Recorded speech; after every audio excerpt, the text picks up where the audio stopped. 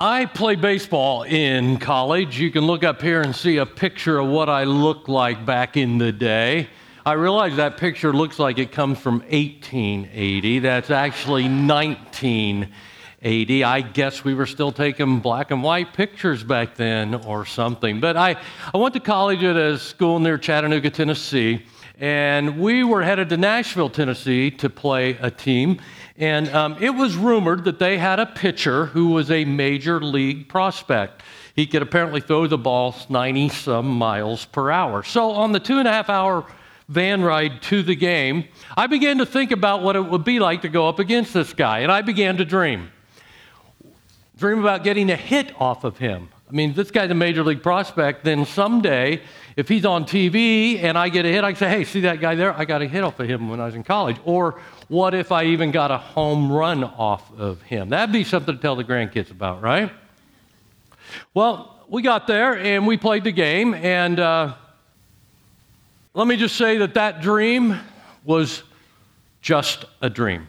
I think I faced him 3 times. He struck me out 3 times. The first time, I don't even think I went down swinging. By the 3rd time he struck me out, I was swinging, but I think I was so late that they were throwing the ball from the catcher back to the pitcher by the time I had swung, something like that. Now, I learned something that day. I was out of my league, way out of my league. And to think that I actually thought I might be able to get a hit against this guy. Now, maybe some of you have been there. Maybe it wasn't with athletics. Maybe you had like the lead role in your high school musical, and so you dreamed about being on Broadway one day. And so when you got to college, you decided to audition for the musical there, and you did, only to find out that the person who got the lead role could sing like Carrie Underwood and could act like Jennifer Lawrence, and she had a cold the day of the auditions or something like that. Or maybe you dreamed about going to Harvard. I mean, you made good grades in high school. You were near the top of your class. You had really good SAT scores, only to find out the people who get into Harvard, some of them actually have perfect SAT scores. Elite. That's a word we use to describe major leaguers, Academy, Tony Award winners, and Harvard alums. Now, sometimes when we are around people who seem elite, we realize that we are out of our league. And it can make us feel small, stupid, insignificant. It can make us want to give up. What's the point in even trying when we're around people like that? In the 1st century, there was a religious group of people who were the elite. They were the unchallenged superstars of spirituality. I mean, they had gone to heights with their religion that other people could only dream about. So how did that make the average person feel? Like they couldn't measure up. Like they didn't have a chance. Like there was no point in even trying because there were so many hoops to jump through, they couldn't get through all the hoops. And so when it came to their own personal relationship with God, they thoughts like, there's no point in me even trying. I cannot measure up. I am out of my league with these religious leaders. And these religious leaders, these men, they didn't mind talking a little trash about how much better they were than you, how much more elite they were than you. They would parade around in public and show off. They prayed in public. They gave their financial gifts in public. They dressed the part. They said the right things. They looked down on people who did not. Essentially, what they communicated to ordinary people like you and to me was this: you will never attain my level of spirituality. You are out of your league. Enter Jesus. He's 30 years old. He comes from a small town and a common family. Perhaps his family was even on the lower end of the socioeconomic status. But then if you follow Jesus on Facebook or Twitter, you begin to notice that some things are happening. John the Baptist tweets that he's the Son of God in human form. That comment starts to trend. Then John baptizes Jesus one day, and there's a video of it posted on Instagram. And as you're watching that video, you can hear a voice come out of heaven that says about Jesus, "This is my son, and I'm really pleased with him." And suddenly that becomes the most liked video on Instagram. The next thing you know, Jesus is healing people. And by now, social media is blowing up. I mean, who is this man? Could Jesus of Nazareth really be the Messiah, the Son of God? So Jesus starts preaching, and he's saying things like, the kingdom of God is near. Well, what does that mean? The kingdom of God is near. Then one day, people begin to read on Facebook that Jesus is going to go public. He's going to do a talk, and he's going to explain what he means by the kingdom of God, what people are like and how they act in the kingdom of God. So the crowds begin to show up in droves for this talk that Jesus is going to give. They bring their lawn chairs and their picnic baskets, and they have their coolers and their blankets. The two prevailing concerns in the crowd that day were, one, what will the kingdom of heaven really be like? And two, who will get into this kingdom? And perhaps the bigger question was this: will I get in?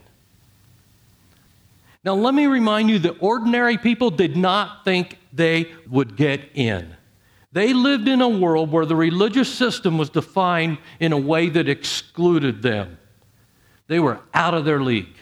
The only religious system they knew was a backbreaker. Do this, do that, jump through these 1,000 hoops, and don't forget to read the fine print.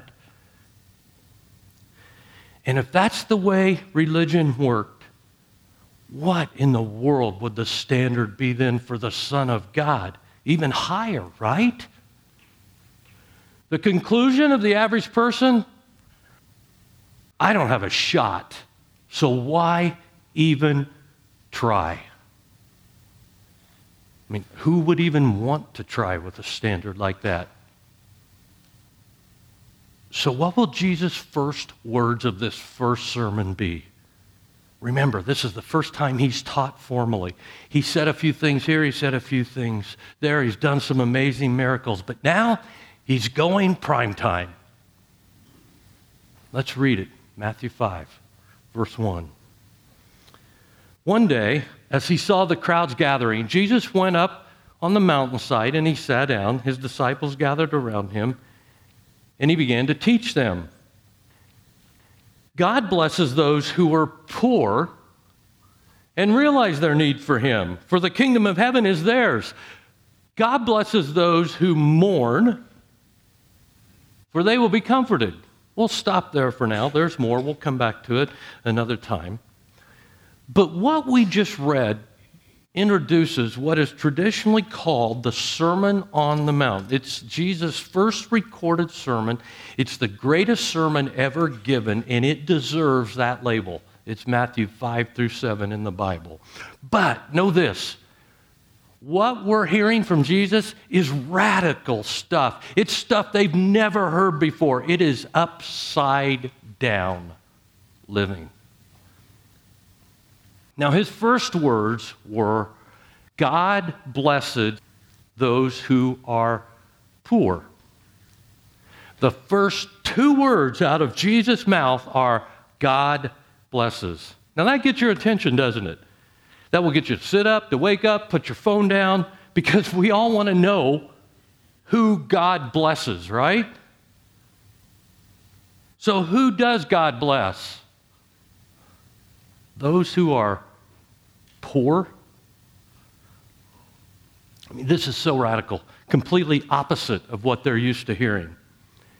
God blesses whom? Divine favor falls on whom?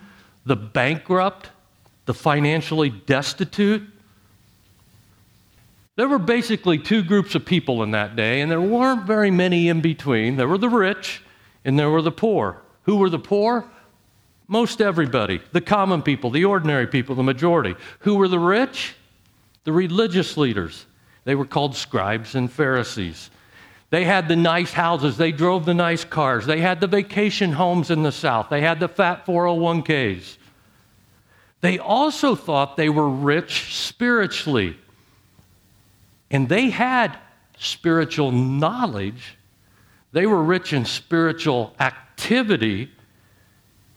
They set what they considered to be the spiritual bar, and they could jump over it every time. They thought they had it all together. Let me translate that for you. They didn't need anything from Jesus. They had manufactured enough religion and righteousness on their own, and so they thought, we don't need whatever he's talking about. There was another group present that day. They were the have-nots. They were the people who knew they were not setting any righteousness records at work, at home, at the store, while they were driving, in their secret moments. They knew that nobody was going to be impressed with them morally, ethically, or spiritually. They knew they couldn't measure up to their own standard, let alone to God's standard. You want to hear something radical? Jesus called that group blessed. You know, what? How could that be? This is completely upside down from the way things worked. Think of it this way. I know a guy who invited my wife and I to go to a Colts game, and he has a suite at Lucas Oil Stadium.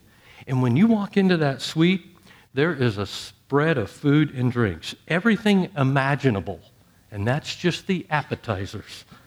The main course comes when the game starts, and you don't have to go looking for it. Someone brings it to you. There are TV monitors all over this suite, so you can watch the game, you can watch the replays.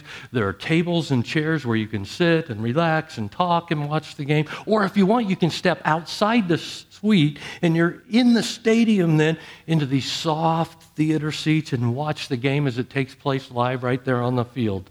I can't imagine what that costs. Of course, there are front row 50-yard line seats too.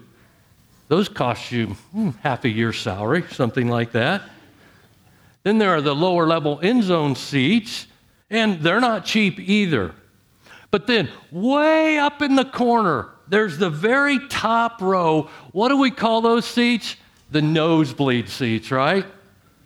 They're the cheapest seats in the house. Not really cheap, but they're the cheapest seats in the house.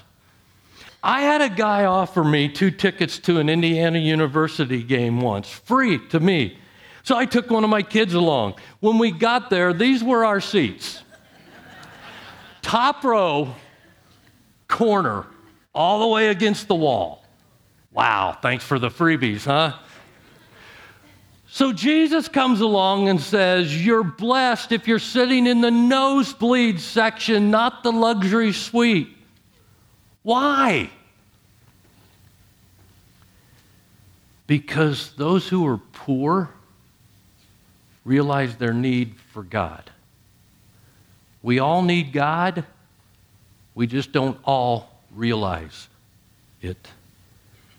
The more self-sufficient we see ourselves, the less we see our need for God. Last week, on Easter weekend, I mentioned that my father-in-law died a few months ago, and I first met him in 1984 when I started dating my wife. My father-in-law, by his own admission, did a lot of things in his life that he was not proud of. He lived with some regret. He really wasn't a religious guy, but he was also quick to admit that he had earned no merit of his own from God.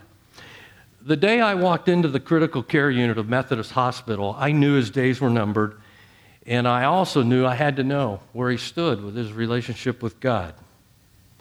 I also knew that in recent years, because he would tell me about this, he would watch on Sunday morning church services on TV, one where I knew he was clearly hearing what the Bible says about having a right relationship with God and what it means to spend eternity with God. So there's no one else in the room that day, and I just asked him, Bill, I'm wondering where you stand with your relationship with God. Do you know what's going to happen to you when you die? And his reply, his words are as clear to me today as they were the day he said them. He said, Jerry, I've not always lived a good life, and I've done a lot of wrong things, but I'm relying on what Jesus did for me. That's called being spiritually bankrupt. Each one of us has to get there in order to have a right relationship with God. Why? Well, because we've all sinned. We all fall short of God's standard to be perfect, without sin, without any wrongdoing in our lives. God is holy. That means he doesn't have any wrongdoing, any sin in his life. Those who think they can earn it or already have it, those who think they have it all together spiritually, they don't realize their need to rely on what Jesus did for them.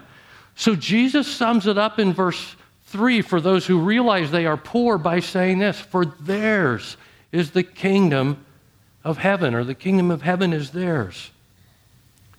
Now, as we keep reading in Matthew chapter 5, we're going to see that Jesus is going to give 8 statements about people that God blesses. The first statement is that God blesses the poor because they realize their need for him. And we call these 8 statements the Beatitudes. The word beatitude is just a Latin word, and it means happy, it means fortunate, it means blessed.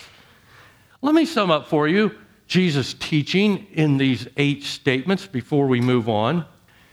First, Jesus says the popular idea of being blessed is to have the right circumstances.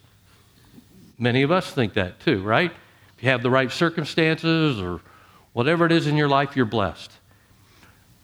But what Jesus said is God's way of being blessed is to have the right attitude. So to conclude, the degree to which I am blessed is determined not by what's around me, but rather by what's happening in me. And the first step to being blessed is to realize that you're poor, because then you'll realize you need Jesus. So that's the first statement. Let's move on to the second statement, and it's this. It's in Matthew 5:4. God blesses those who mourn, for they will be comforted. Now, at first glance, this doesn't seem to make a whole lot of sense either, does it? Remember, though, we're not blessed by what's happening around us. We're blessed by what's happening in us. Jesus says that we first have to realize that we're spiritually bankrupt. If you do that, we'll begin to depend on God rather than ourselves. Next, we have to mourn. We have to grieve the sin in our lives. We have to realize that our sin has offended a holy God. We have to realize how destructive sin is to our lives and to those around us. And by the way, genuine sadness or mourning leads to change. It leads to repentance in our lives. What's the promise from Jesus if we go down the path of mourning? He says we'll be comforted. We find out that God did something for us that we could not do for ourselves. All of our sins, all of our regrets, all of our guilt, all of our shame were put on the cross when Jesus died.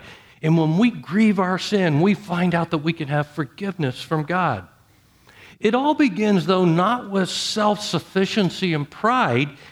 It begins with acknowledging that we are poor, spiritually bankrupt, and that we have to mourn the sin in our lives. And when we do that, it leads to blessing. Some of us may have inflated views of ourselves this morning. We may think, I'm not perfect, but I'm not that bad. I mean, I'm not like that person over there. I've done some good things in my life. I feel pretty good about those things. I mean, surely God will look down on me and say, man, I can't keep you out of heaven. I saw you buy some cookies from Girl Scouts once, I saw you help your neighbor shovel snow this winter. So let's just do a little test this morning. We've all heard of the 10 Commandments, right? We're going to use them as our guide. I'm going to give you just 5 of the 10, And I want you to keep track of how you're doing with these 5. And if you use Message notes, I listed those 5 in your notes. There's a box on the left of each statement. You can just check it off if you think you're good to go as I come to each of these statements and describe them for you. If you don't like to use Message notes, there's only 5, so just keep track on your fingers to see how you're doing. Here we go. We're going to see how righteous we are this morning. The first commandment says, "You must not have any other God but me." So, if you've always put God first in everything and in every area of your life, you've never put your job ahead of God, you've never put material things ahead of God, you never put money, family, pleasure, sports, or a hobby ahead of God, then count that one that you've never broken. But by the way, that would include always consulting God with every decision you've ever made in life, and you made every decision that He would want you to make.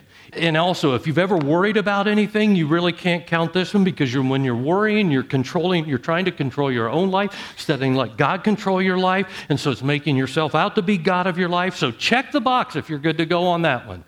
Okay? You've always put God first in everything. Okay, let's move on quickly to the 5th commandment. Honor your father and mother. If you have always been respectful and obedient of your parents every single day and hour of your life, count that one. Make sure, though, that you've included never having had a disrespectful, defiant, or unkind thought towards your parents. If you're good to go on that one, check it off. Here's the 6th one. You must not murder. Now, some of you are thinking, whew, I got one, Hold on.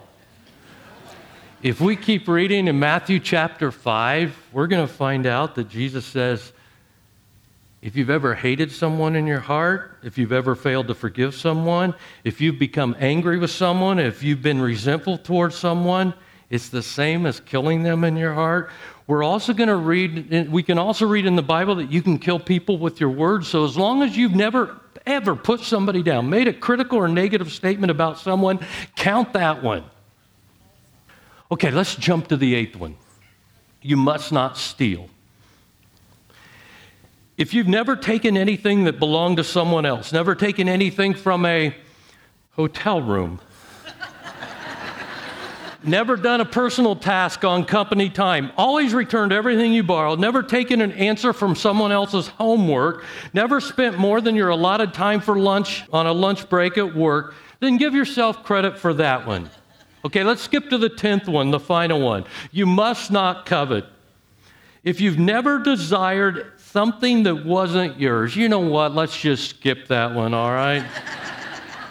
All of us have done that. So let's quickly move on. Now, we just listed 5 of the 10 commandments. How are you doing? I'm 0 for 5. Here's the point of that little exercise. We're all guilty. Romans 3:20 says it this way. For no one can ever be made right with God by doing what the law commands. The law simply shows us how sinful we are. Yeah, it does, doesn't it? And we are incapable of doing anything on our own to make amends with our holy God. Romans 3:23 puts it this way. For everyone has sinned. We all fall short of God's glorious standard. Now, the Bible tells us that not just so we'll feel bad, although we are to mourn, but it also tells us that so we will realize our need for God. Suppose you're offered a free vacation in Hawaii, but you're told that to get there, you're on your own. You have to pay for the transportation to get to Hawaii. So to save yourself some money, you decide you're going to swim. And so you go to California, and you start out at the coast, and you're going to swim to, say, Maui.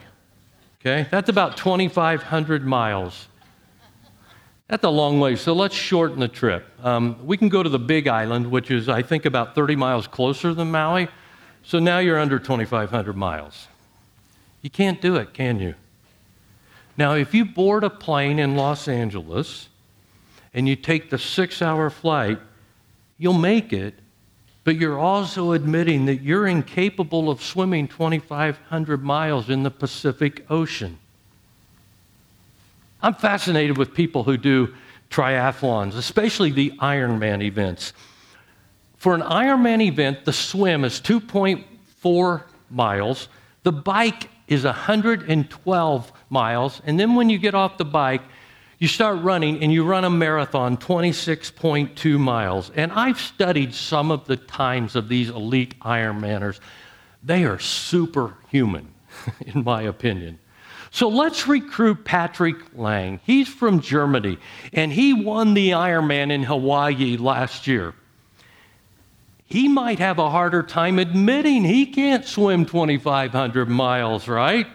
From Los Angeles to Hawaii, especially with the mindset of an Ironmanner.